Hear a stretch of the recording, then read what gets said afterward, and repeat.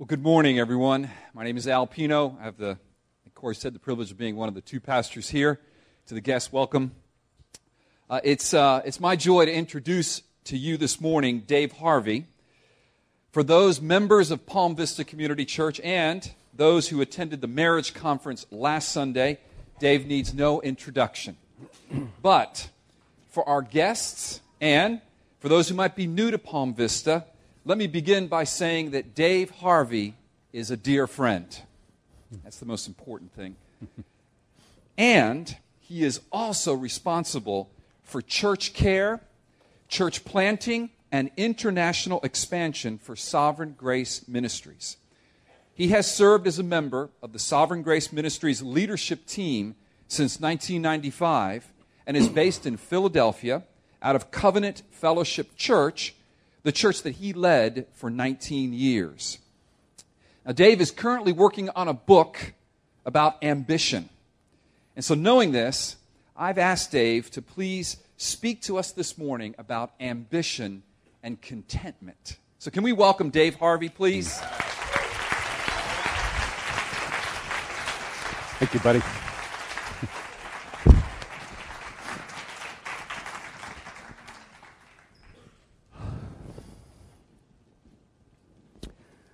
I was just sitting in the front row there trying to summarize in my mind why I've been anticipating being here. And there were two things that immediately came into my mind. Actually, there were three things that immediately came into my mind. First is that I rarely have an opportunity to travel with my wife, which is odd because there's no one I want to travel with more than my wife, but I rarely get to do that. But my wife is here this morning. And so we get to be here with you, but we get to be here together. So that's a joy, and that's part of the reason why I was anticipating being with you. There was another reason as well, though, and that was because I knew that this weekend was going to provide us with an opportunity to get to hang out with Al and Des a little bit. So we stayed in their home together and just had a number of wonderful meals, went out last night and enjoyed some rich fellowship. This couple just kind of, they emit a tractor beam that draws you to them and draws you into deep and rich fellowship. And so that's what our entire weekend has been like, and that's been wonderful. And I want to say this as well. You're going to have to look long and hard in Sovereign Grace. You're going to have to look long and hard in the world to find a man who loves his church more than this guy right here.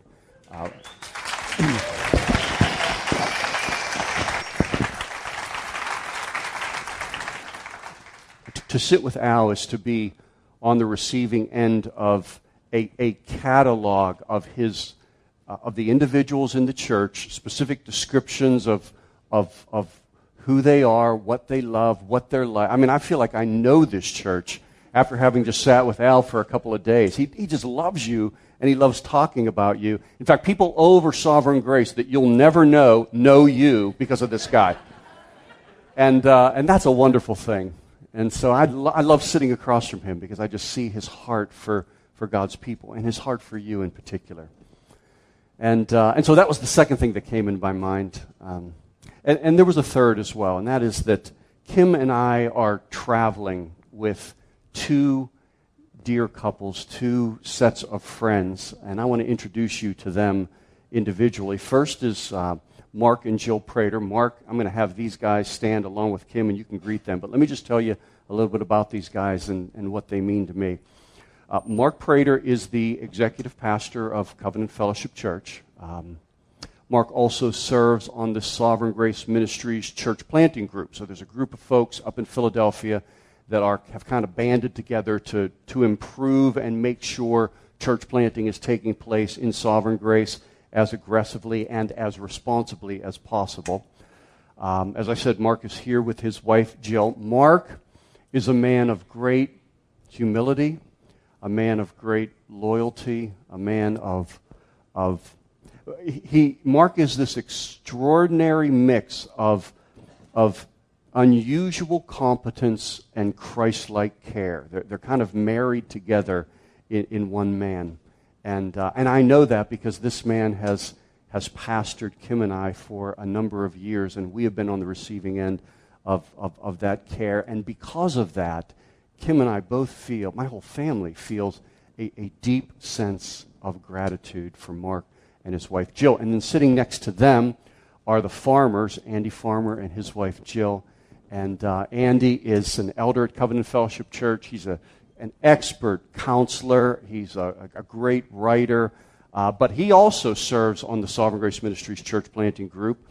And Kim and I came to Covenant Fellowship Church in 1985, and I think the next week we met the Farmers. So we go back to 1985, and shortly after meeting, we just connected together, and God knit our hearts and just decided that as far as it's possible within our ability, we were going to pray to be able to have kids around the same time, to be able to move near each other during the same time. And so we've had multiple homes in different areas where we're all moved, been together, married daughters off now, and we get to be down here for this week. And then Andy also has the responsibilities for pastoring Kim.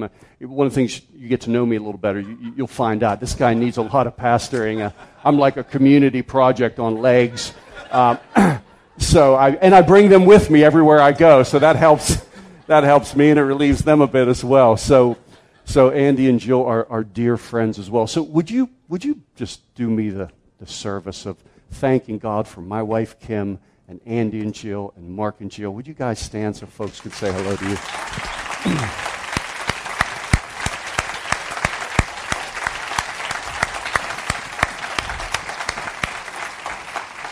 Thank you very much. I love doing that, and I appreciate you doing it with me.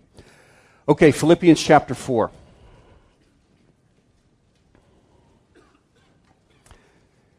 And I'm going to invite you to turn to verse 11, perhaps a familiar passage on contentment, but I pray that God would ignite it this morning with fresh relevance and fresh meaning for you, for right where you are. The title of this morning's message is The Quest for Contentment. And we're going to read verses 11, 12, and 13. So this is Philippians 4, verse 11. This is the Apostle Paul speaking. Not that I am speaking of being in need, for I have learned in whatever situation I am to be content. I know how to be brought low, and I know how to abound. In any and every circumstance, I have learned the secret of facing plenty and hunger, abundance and need. I can do all things through Him who strengthens me. Let's pray together. Lord, I pray you would strengthen me now to serve your people. You would strengthen all of us to hear your word. And I pray that you would move to apply your word by your Spirit, so that this morning wouldn't simply be a message preached, another sermon listened to, but there would be an engagement with you by your Holy Spirit based upon the proclamation of your word. Lord, I pray this morning that you would teach us the secret of contentment. And I pray that in Jesus' name. Amen. So, Al mentioned I've been doing some writing lately on the subject of ambition. And I should probably say up front that I don't really consider myself an author. I know that because I hate to write, and people that seem to be authors don't really hate to write, but I hate to write, and as far as I can tell, writing hates me as well. So it's kind of a relationship of mutual dislike. Because I've noticed that for some gifted souls, writing for them is this exercise. It's an exercise of kind of unleashing the inner author, getting alone and letting the inner author out to play in the field of words, and they just compose on your behalf. But that hasn't been my experience. My inner author is kind of like a hermit who rarely wants to come out and just sits in the shadow and sulks with a bad attitude and makes me do all the work. So What I want to say about that, though, is that writing has come to represent something to me. It's something that I've always felt called to. In other words, I had an aspiration for, I had an ambition for, but it didn't come in the way I expected, and it certainly didn't come in the timetable that I predicted. In fact, for a long stretch, well over a decade, it didn't come at all. The dream remained strong, but it was just out of reach. In fact, it was a location in my life. I noticed that writing was kind of represented an intersection for me where my dreams and my desires and my discontent would collide. My desires and my discontent colliding like two speeding trains on the same track. It was a location in my life akin to like an elephant burial ground where the place where my ambitions went to die. And I'm wondering, even as I'm saying that, whether you have any areas like that. Some incomplete goal, some unfulfilled dream that kind of hovers over you like a dark cloud and settles on your soul in the form of a statement that stalks you and haunts you and taunts you as it whispers this paralyzing thought: by now I should have been, and just fill in the blank. By now I should have been a supervisor. By now I should have been pregnant. By now I should have been financially stable. By now I should have been married. By now I should have been healthy. By now I should have been a homeowner. By now I should have been well-traveled. It's the voice of unsatisfied ambition, and you may not be aware of it, but it's also the voice of discontent. See, discontentment happens when our ambitions are frustrated. We aspire to something, but God does not deliver it, so we stew in self-pity and we wonder why God is so sloppy in the running of His universe. We wonder why God doesn't deliver to us the things that we desire, because we have not what we desire. Now, I should probably say immediately that to want health, to want a godly spouse, to want a better job, to want travel or leadership, those things are not wrong. In fact, they can actually be a sign of godly ambition at work in our life. But the real issue is how we live and how we feel and how we relate to God when we don't get what we want when we want it. Because as John Calvin said, the evil lies not in the desire. It's that we desire it too much. And when ambitions become demands, people become discontent. When ambition becomes demands, people become discontent. In other words, we have not what we desire. Now, there are a lot of things I want to talk about today, but I really want to just telegraph right up front where we're headed. In fact, I want to give you what I believe from Scripture is a key to contentment. And it's summed up in the words of one of my favorite Puritan authors, Thomas Watson, where he once said, "If you have not what you desire, you have more than you deserve." Let me say that again. If you have not what you desire, you have more than you deserve. So, that's our destination. That's a feature of this passage. Now, what I want to do is I want you to just move that to the side, suspend that off to the side for a second, and let's just return to Paul, the context, and a line-by-line examination of this passage of Scripture. So, here we are, Philippians. And once again, we meet Paul. And by the way, he's not perched atop a custom-made, cushioned writing desk with a chair behind it that's all comfortable. He's in prison. And in chapter 1, if we were going to examine the whole book, we would discover that death is very much on his mind. He talks about that in verse 21 of chapter 1.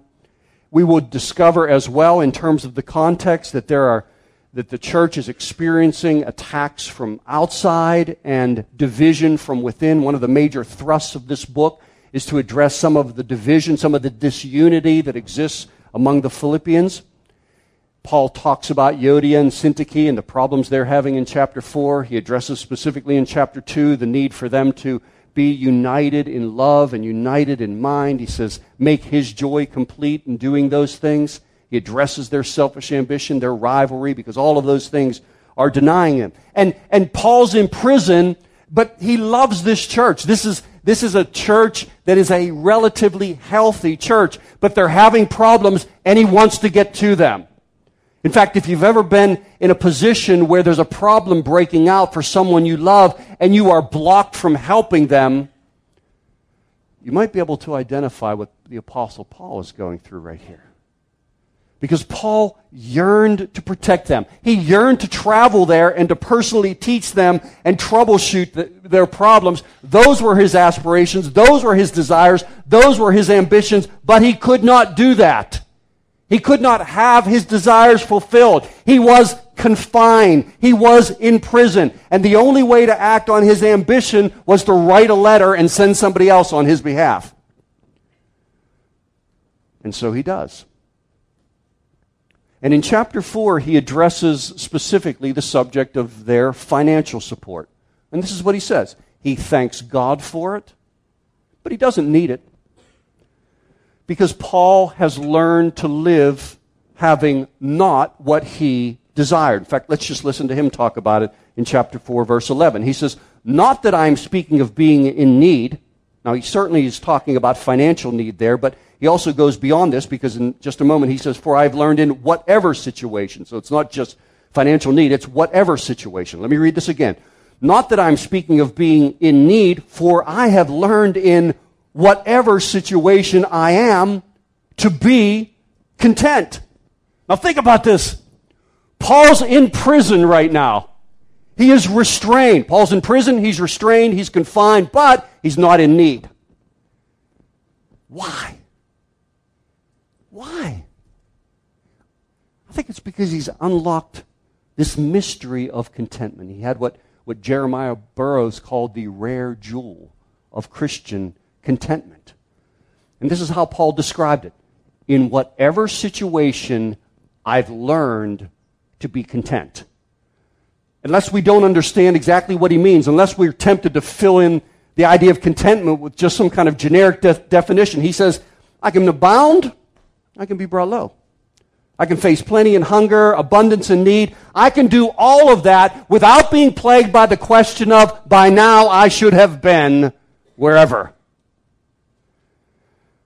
What's so interesting about this book of Philippians, this epistle, is that in it we discover a paradox, an apparent contradiction, a tension, if you will. In fact, it's illustrated in the contrast between chapter 3 and chapter 4, where in chapter 3, Paul is saying, and I want you, and I'm going to press on toward the goal of the prize of the upward call of God for Christ Jesus. There's this sense where you detect his passion. You're aware that he wants to go for it. He wants to pour out his life. This is a man of ambition. He wants to take the gospel to the end of the world. And then in chapter 4, we slam into this idea, but I've learned to be content right where I am, with whatever God's delivered me in this moment.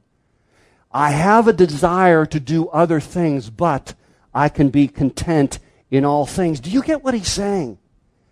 See, somehow Paul was able to live hungering for more, but happy with less.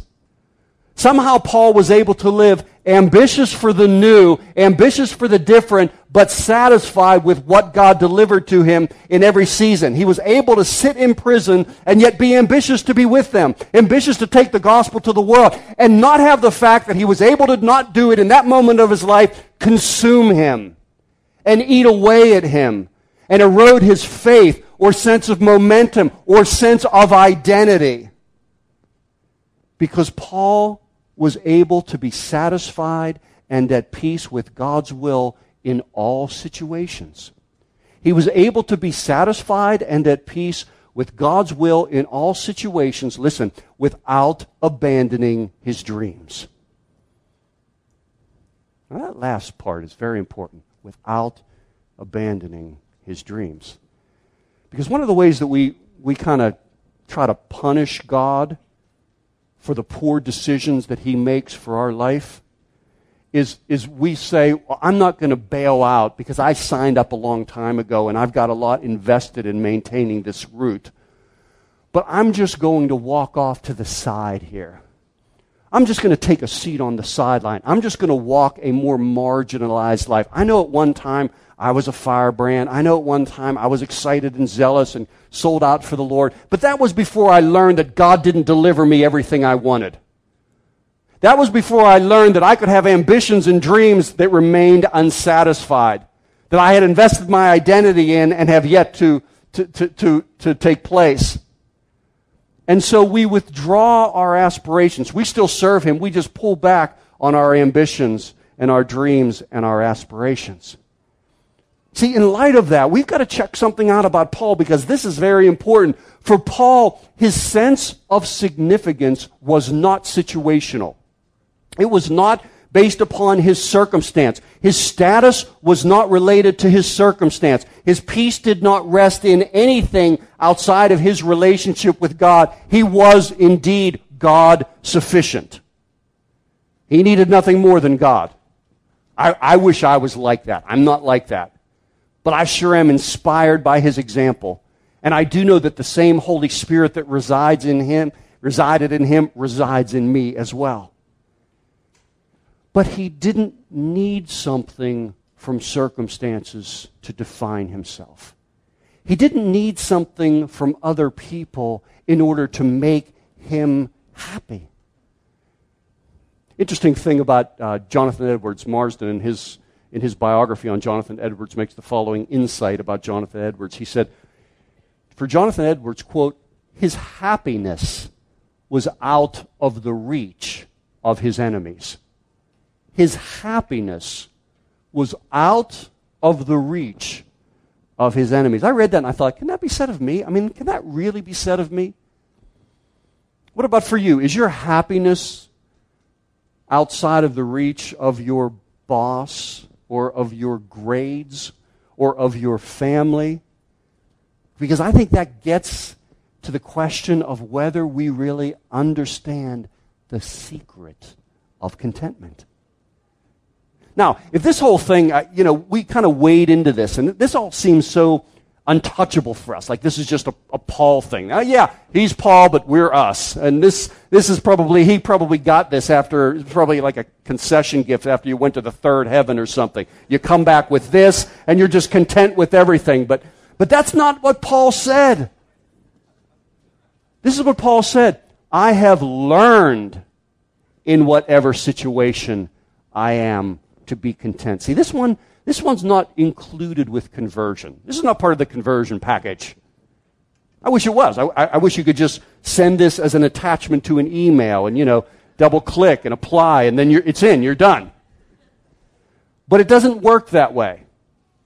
This is one that's learned. Paul says, I acquired this. I developed this. And here's what's encouraging. It was available to Paul, and it's available to us as well. Now let's just continue through the text to see what Paul's saying. He says, I know how to be brought low, and I know how to abound. In any and every circumstance, I have learned the secret of facing plenty and hunger, abundance and need. So it's almost as if Paul specifies the field of play for contentment. And just imagine for a second that, today's the Super Bowl. So imagine life is like a football field, the field of contentment. And bracketing the field are these two end zones, two life experiences where our contentment engages our ambitions. And just imagine that all of life is played out somewhere on that field. Okay? So in one end zone, you have the times of life where our ambitions are fully satisfied. Paul uses words like this: abounding, plenty, abundance. He's saying, I can be content in those times. Abundance, abounding, plenty. He's talking about the good times. He's talking about you get a raise unexpectedly, or your wife gets pregnant and you've been trying for years, or you land the contract, or you've nailed the A, or surprise, you're engaged. The good times, those times of life where our dreams are coming alive and life is getting good and our ambitions are fat and happy. In fact, to adapt the Watson quote, we have what we desire. Now, don't miss this, because this is what Paul is saying. Yeah, I know how to do that. I know how to do plenty. I know how to do abundance. Now, you hear that, and I think we all think the same thing. Who doesn't? And if you doubt me, Lord, give me a Lexus, and I can show you I can do some plenty. I can do some abundance. You just pour it on. Oh, test me, oh Lord, I'm ready. And have you ever noticed that our dreams are always dreams of abounding and abundance?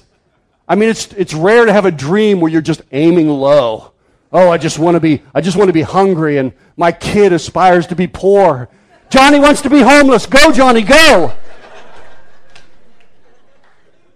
No. Because to dream is to aspire to a better future. It's to aspire to a better future. But here's the thing. Here's the thing we have to learn. Our happiness can't be linked to a satisfied dream. Our happiness can't be linked to our own prosperity, because always abounding and always in abundance just ain't reality. And actually, studying Scripture and studying history as well, at times the greatest temptations can come not through trial, but in times of plenty and abounding and abundance, and times where we're being praised by other people.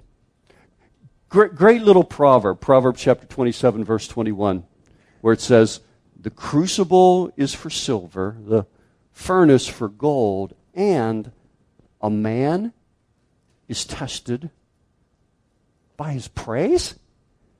By his praise. Now think about that. Crucible and furnace both test. They both test by heat. They apply heat, and the test comes. Praise heats the soul and tests the soul, and praise can reveal the soul. In fact, praise can get at something that a trial can't get at within the soul. So, Esther, for instance. In Esther, we've got Haman.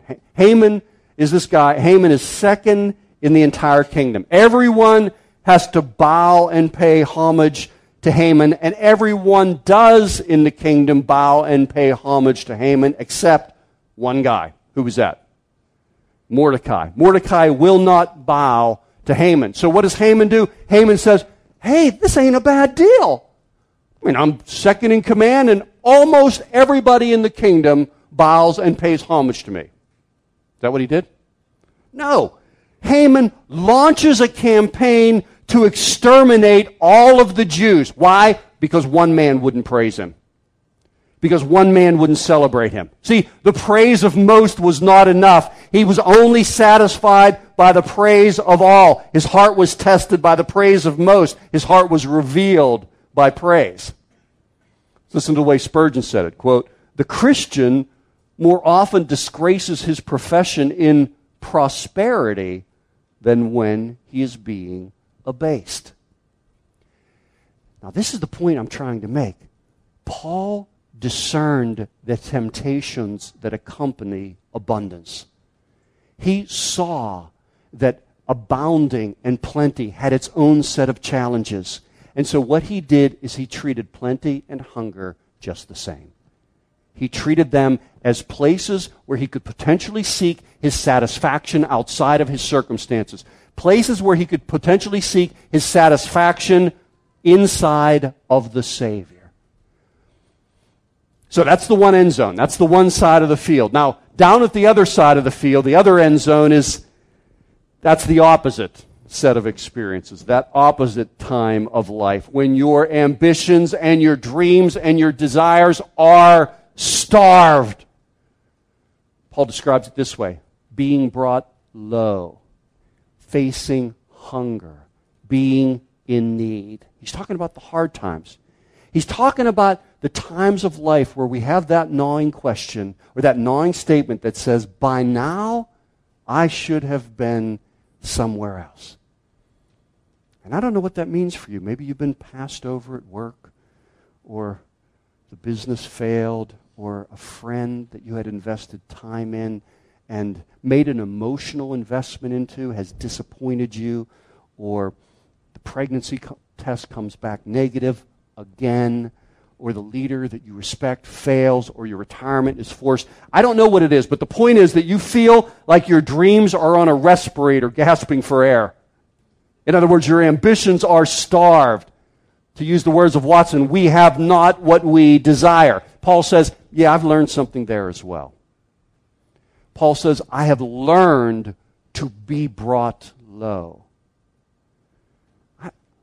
I think what he's getting at there is he means that he's learned to be content when his life didn't meet his dreams, where his experience didn't rise to his aspirations. He could be content with unsatisfied dreams or failures or mistakes. And he began to understand God in a way that he realized God would intentionally deny certain dreams in order to bring him into a whole other field of fruitfulness. See, we think just because we have dreams, that means it equates God's will. See, for Paul, the lesson of contentment was so important in God's mind that God would ordain Paul to be brought low. He would ordain Paul to have a thorn in his side to teach him weakness. And I think we all have those experiences at some point in our life where we're just going along and we think this is the road. This is the road we're supposed to walk on. I know this is God's will. And then all of a sudden, this big boulder appears and we can't get around it. We can't get over it. And it just seems like God's will lies on the other side of that boulder, but it's impenetrable. There's nothing we can do. And we slam into it and we feel the sting of being stopped short of what we thought was God's dream for us. But sometimes it's not a big boulder. Maybe sometimes it's just a little pebble in our shoe. We're still walking, but boy, it's uncomfortable to take each and every step. It slows our walk and creates small hassles as we're moving forward because we have areas where we're weak. We have areas where we don't have it all together. We have areas where we're just not put together well. Let me give you an example. One day, sitting in my family room, reading with Kim over in the chair, and I was in the other chair, and we're just sitting there, we're both reading a book. Kim hears water running in the basement, and so she asks me, she says, is one of the kids in the basement shower? And I looked up at her and I said, no, I don't think so. And she said, okay. And I said, great. And we went back to reading. And about 10 minutes later, this stray thought just kind of pierced my consciousness. Wait a minute. We don't have a basement shower.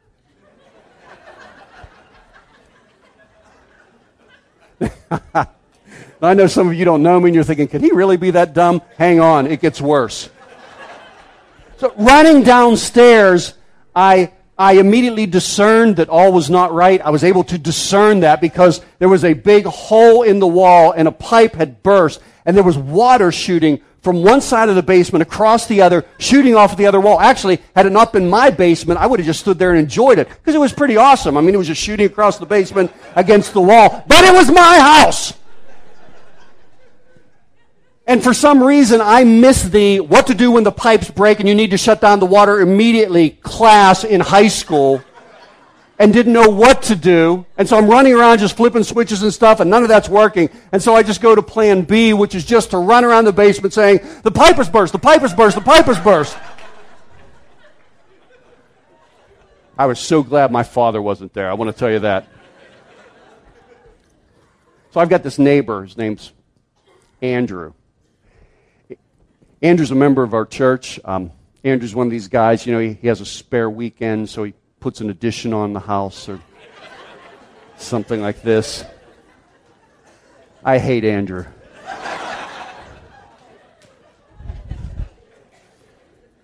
Andrew is such a gifted guy. Andrew is a guy that can just shut off water like Yoda. I mean, just waves his hand.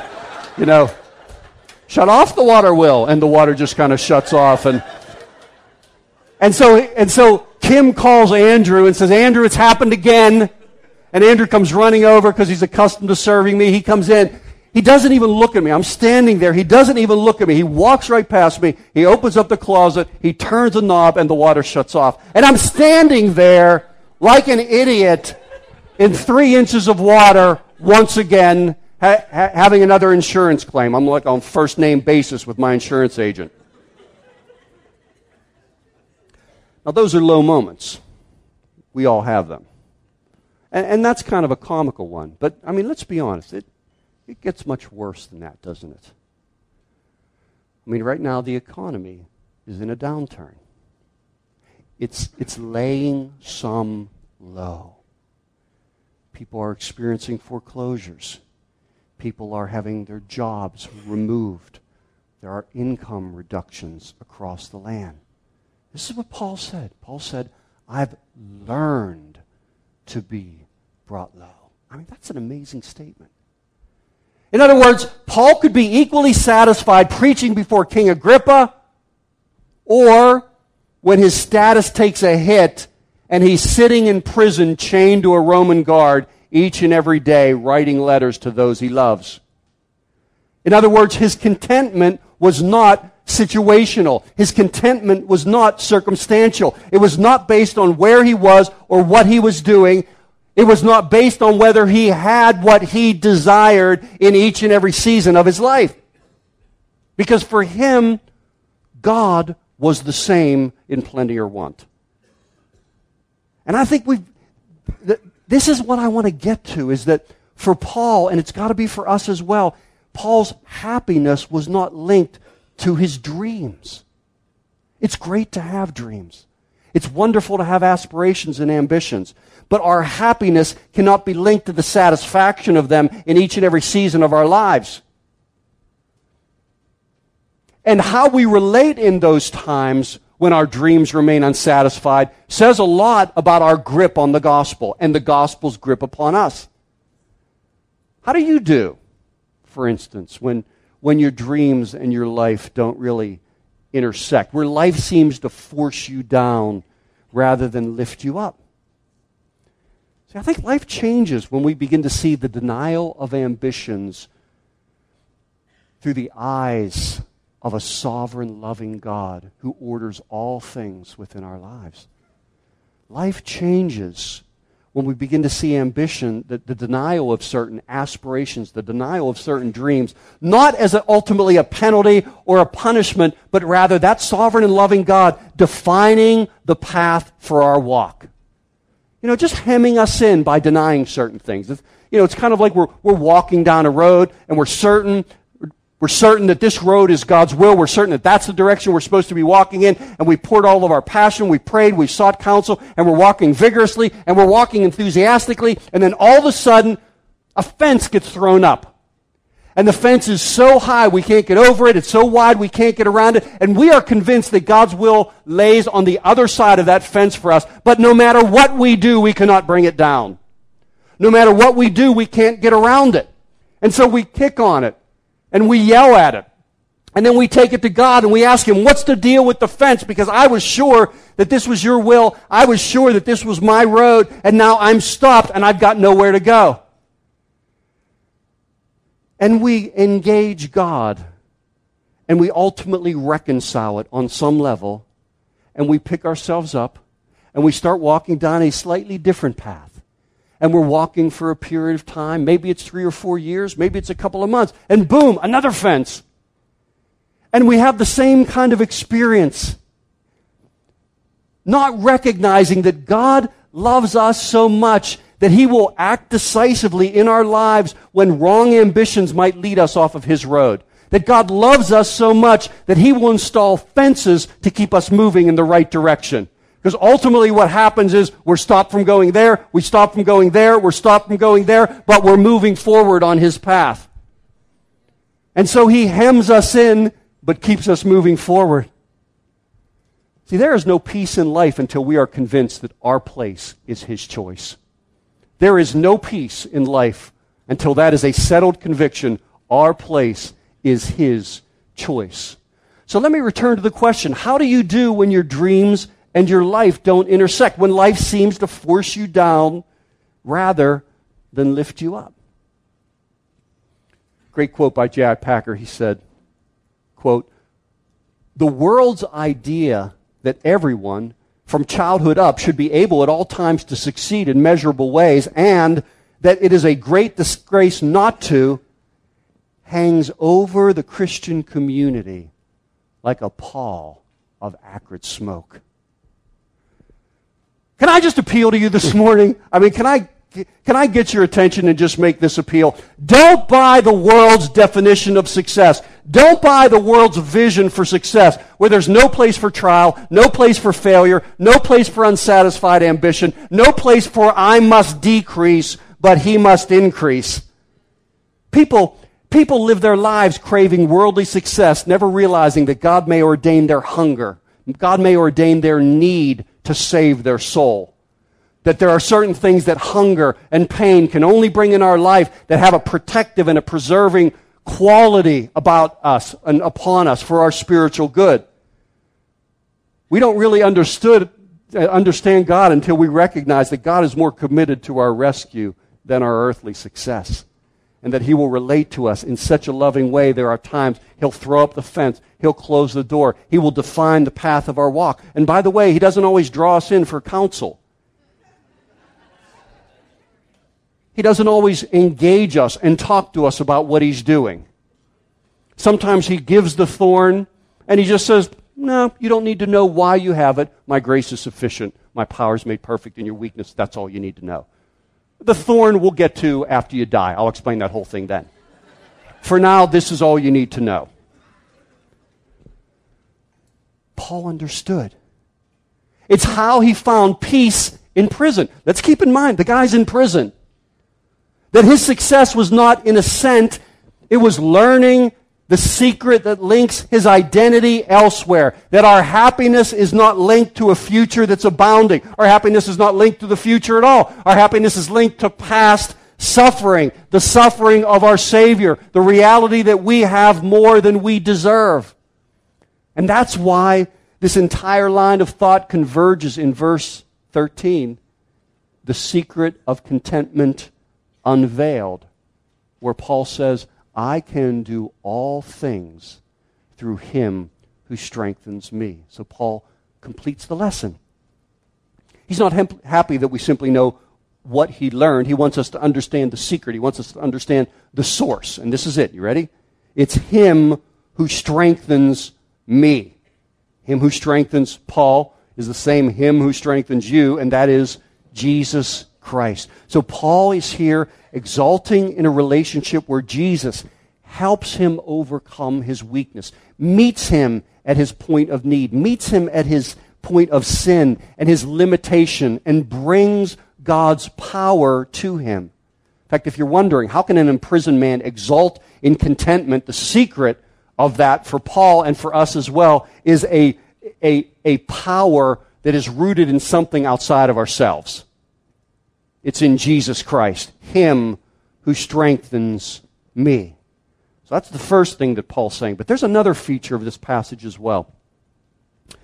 Sinclair Ferguson says, quote, the apostle's words through him are better translated in him. In other words, contentment is learned in Jesus Christ. Contentment is learned as we become experts at examining and enjoying what it really means to be in Jesus Christ, which returns us to the heart of this message and returns us to the primary point that I'm trying to make. If we have not what we desire, we have more than we deserve. And you know why that's such an important thought? Because at the heart of discontent is this conviction. You know what? As I look around at my life and I think about all that I have, I don't have what I deserve. At the heart of discontent lies this fundamental, settled conviction: I don't have what I deserve. And the gospel answers that settled conviction with this cheery news. You're absolutely right, and you can thank God for that. You don't have what you deserve. See, the heart of discontent is this subtle comparison with others that produces this idea that we deserve better. And what the gospel does is that The gospel addresses that head on. The gospel turns that complaint on its head and reminds us that regardless of our state, be it humble or exalted, plenty or hunger, abundance or need, regardless of our state, we live infinitely above what we really deserve. And that must be the starting point. That must be the point of origin. That must be the point of orientation that we start from in order to arrive at contentment. Because so often we approach trying to find contentment by turning our attention towards those that are worse off and pondering and meditating upon them and their state, and then think that by turning to us, that somehow that will improve our mindset or the quality of our perspective. Think about it through this picture. Imagine for a moment that a man lives a modest life. He's got a small house, meager food, income kind of scanty, small. Drives a very old car, but it works for him. And he's often found complaining, Lord, I've served you faithfully all the days of my life. I've tithed regularly. I've gone to church consistently. Why have I not prospered? Why have I not abounded? I deserve more. And one night, imagine a little further, that this man has a dream. And he's kind of walking along the river in his dream. And as he comes close to the bridge, he sees a homeless man.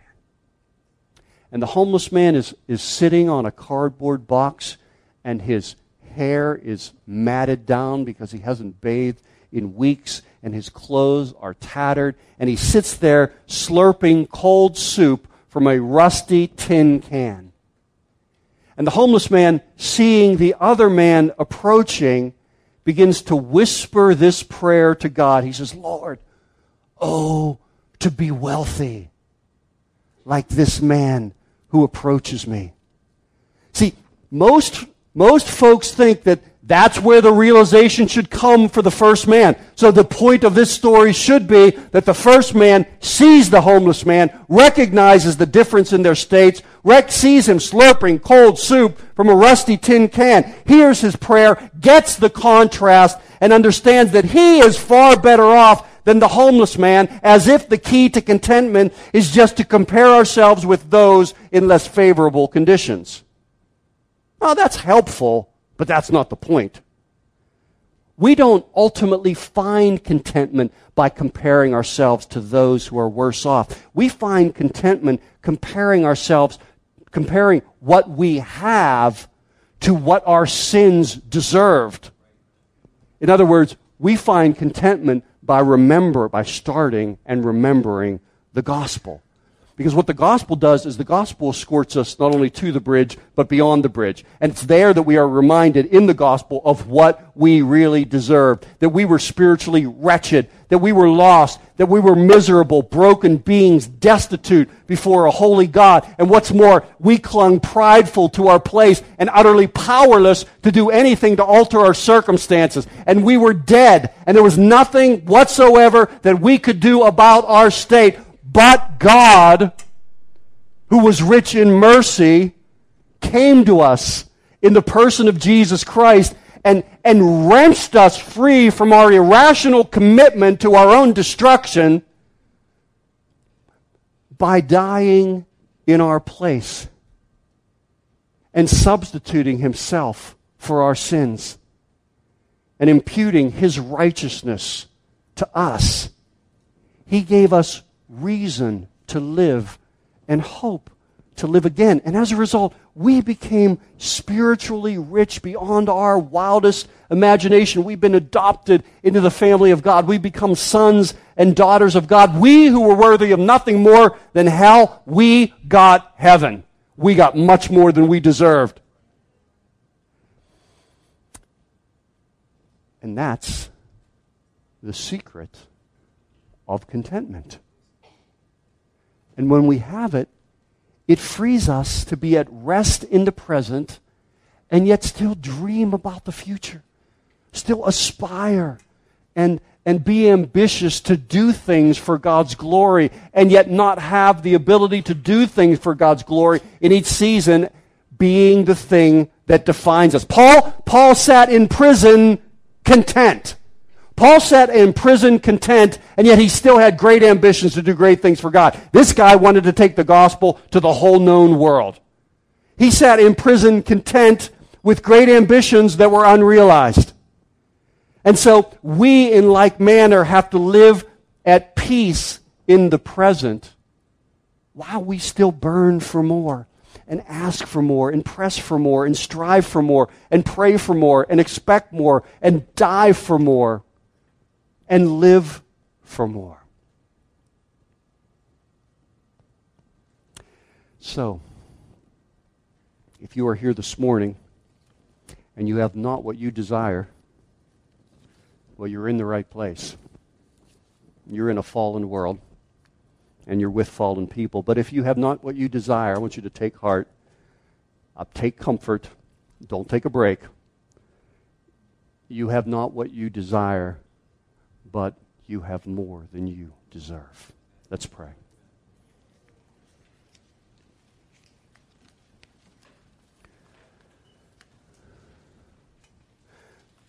Lord, we just want to thank you that we have more than we deserve. Lord, if you give us nothing more, we have more than we deserve. Lord, if we never prosper, we never have our dreams fulfilled, you give us more. You've given us more than we deserve.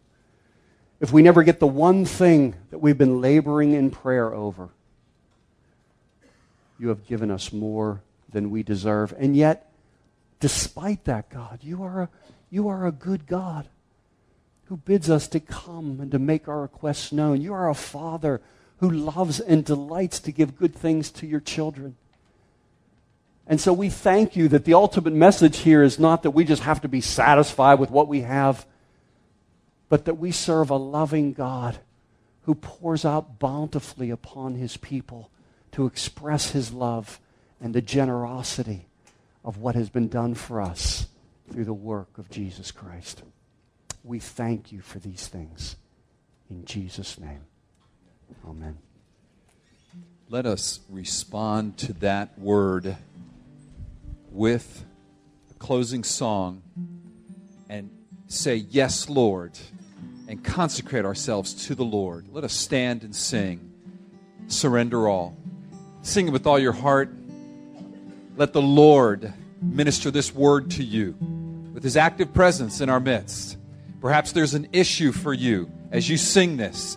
May you just give it to the Lord and profess and confess, "Lord, I have much more than I deserve in Christ." So let's sing this song to close. I surrender all. Take all I am. Take all I am, Lord, and all that I cling to. You are my Savior, I owe everything to. Take all the treasures that lie in my storehouse. They cannot follow when I enter your house. So I surrender all to you. I surrender all.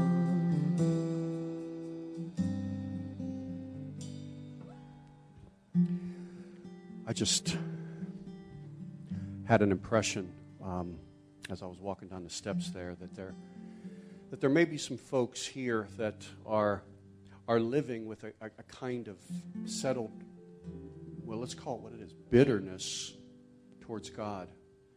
And that before we can really even sing and enjoy the content of this song and allow the content of this song to express how we really feel, there's something in the way. There's something standing between us and God. And it's our sin. It's the way that we've responded to being denied in some area. And I'm not sure what it is, but you know what I'm confident of? I'm confident that while the Word of God was being preached, God was speaking to some of you. And you know, because it was laser sharp. And it just went in orbit around this area.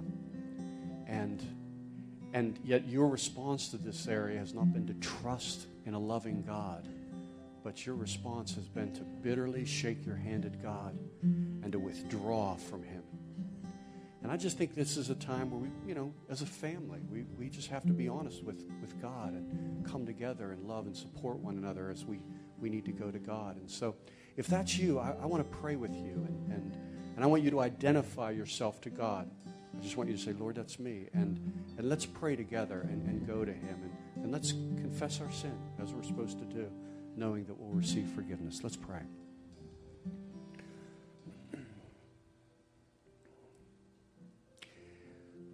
Lord, first we want to acknowledge that we don't understand, but we don't need to understand your way and your will. Lord, you've never guaranteed us a 5-year plan or full disclosure on our future. You have just called us to trust you. And Lord, we have to honestly acknowledge right now that we haven't been trusting you. We have grown angry and bitter because of what we feel you have denied us, because of the way we feel you have handled our dreams. And as a result, we haven't responded to you correctly. We have sinned against the holy God. We have walked in unbelief concerning your promises. And Lord, we want to confess that sin this morning. We want to acknowledge that that's us. And we know because the Holy Spirit has been at work upon us during the preaching of your word, convicting us and drawing this to our attention. Lord, this thing, this dream, this aspiration that just seemed to mean too much to us, we want to offer it to you right now. We want to hold it up and say, we give it to you. We ask you to deal with it because we believe that you are so much more capable of lovingly stewarding that dream, that thing, than we could ever do. And we realize that our allegiance and loyalty and faithfulness to you can't be linked to you giving us that. It has to be linked for what you've already accomplished for us upon the cross. So, Lord, we return to that point. We turn our gaze from the future to the past, and we rest in what you have already done for us. That's right. And even as we confess this sin, we remember that you are faithful and just to forgive us and to cleanse us from all unrighteousness. So, Lord, as we pray, as we turn back to this song, we pray that you would make the words, give the words fresh meaning to us, because they are now a genuine expression of how we feel towards you. In Jesus' name we pray. Amen. Let's sing verse 1 again. Take all I am.